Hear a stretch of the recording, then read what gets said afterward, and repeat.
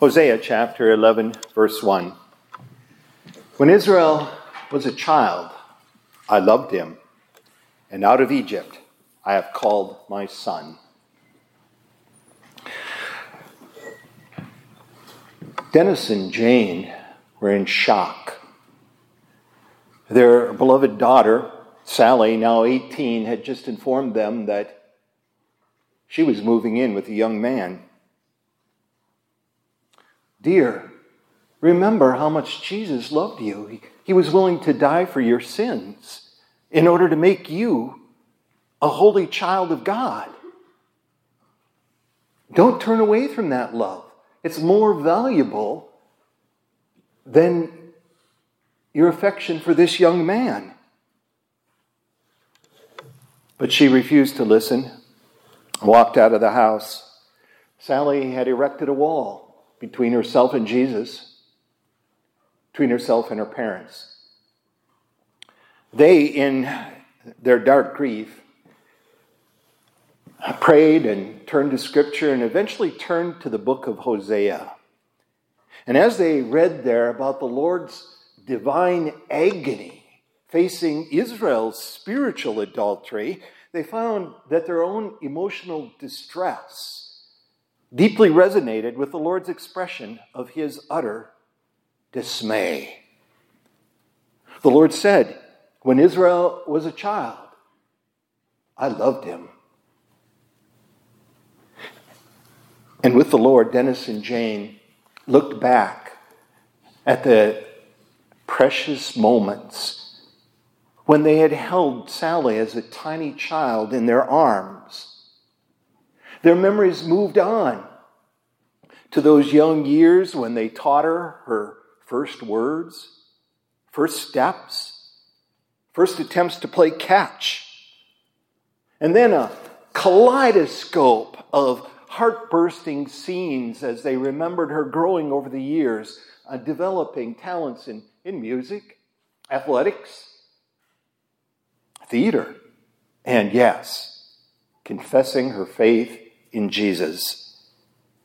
But then the last years, in which Sally had continued to grow in more stubbornness and self-sufficiency, that had now brought about this open rebellion against Jesus. They cried, Lord, what else should we have done? And they prayed, Lord, restore your precious lamb.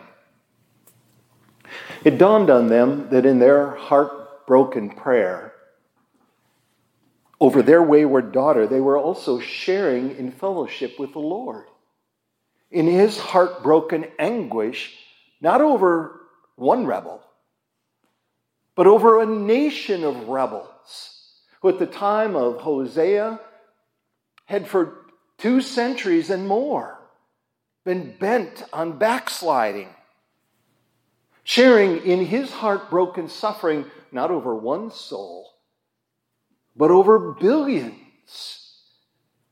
The Lord cries out in that emotional distress, deliberating whether he must now give up on his wandering children.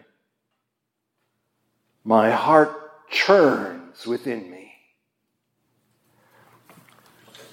Such anguish led Dennis and Jane to look inside their own hearts. Shall not we also? For the Lord has indeed spread a table of undeserved heavenly bounties before us in the wilderness of this world, lavished us with the loving assurance, you are a child of God, and when you were a child, I loved you. I came. I was even born in a manger in order to teach you to walk and talk, to give you life. I came even to the cross to give you the gospel assurances. Your sins have been forgiven. Your souls redeemed in my own holy, precious blood. I am your substitute. You are the holy child of God in me. And yet, how often have we made excuses for disobedience and walked according to the imagination of our own hearts? How often have we given priority to worldly pleasures over Jesus' love? How often haven't we just gone through the motions of religion? How often haven't we just been going through the motions of listening in chapel or to sermons without it entering our heart? How often haven't the words of God been at our ears but not taking root in our hearts? How often haven't prayers and promises cascaded from our lips without coming from or taking residence in our heart? And how often haven't we given up on others? Well, they're just not worthy, when we are no better.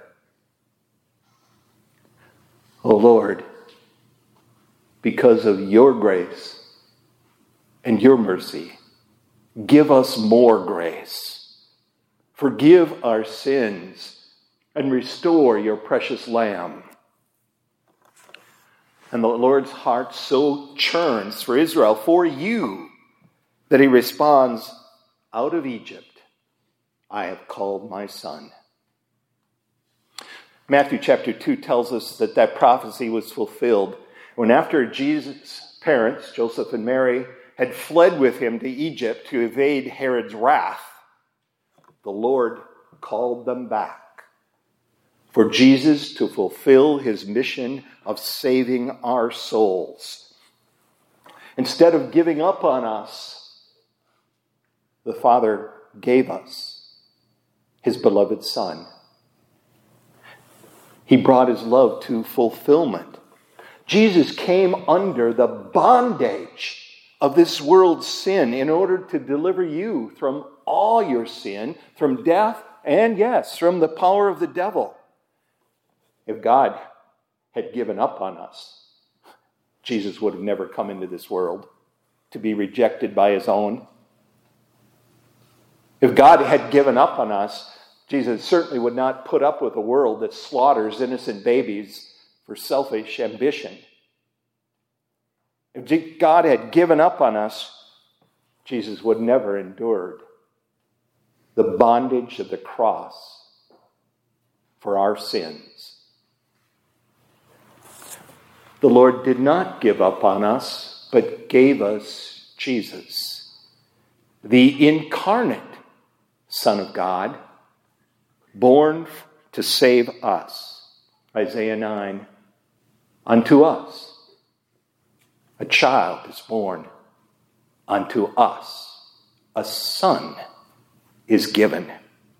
And the true Son, he never rejected his Father's will. He was completely submissive also to his earthly parents, even though this is the one child who did know better than his parents. He implicitly trusted his heavenly Father's will at every turn. He explicitly obeyed his Father's will in every trial. He would not turn the stones to bread because he was hungry, but trusted his Father's will. He would not jump off the temple to prove to the world how great he really was, but trusted his Father's purpose. He would not take the easy way out to avoid suffering, but trusted his Father's plan, and so spoke an absolute no to Satan and a wholehearted yes to the will of his Father. Instead of giving up, the Father gave you his Son, that you might be his sons. 1 John 3, behold what manner of love the Father has bestowed upon us, that we should be called the sons of God. Hosea was to proclaim to Israel, Lo, Ami, you are not my people. But even then, God was not giving up on them. He was sending them his prophet to call them back from the desolation they were choosing to sonship in Christ.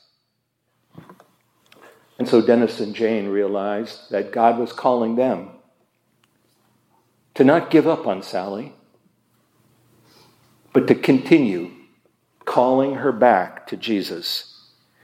In the gift of his Son for you, the Father is calling you.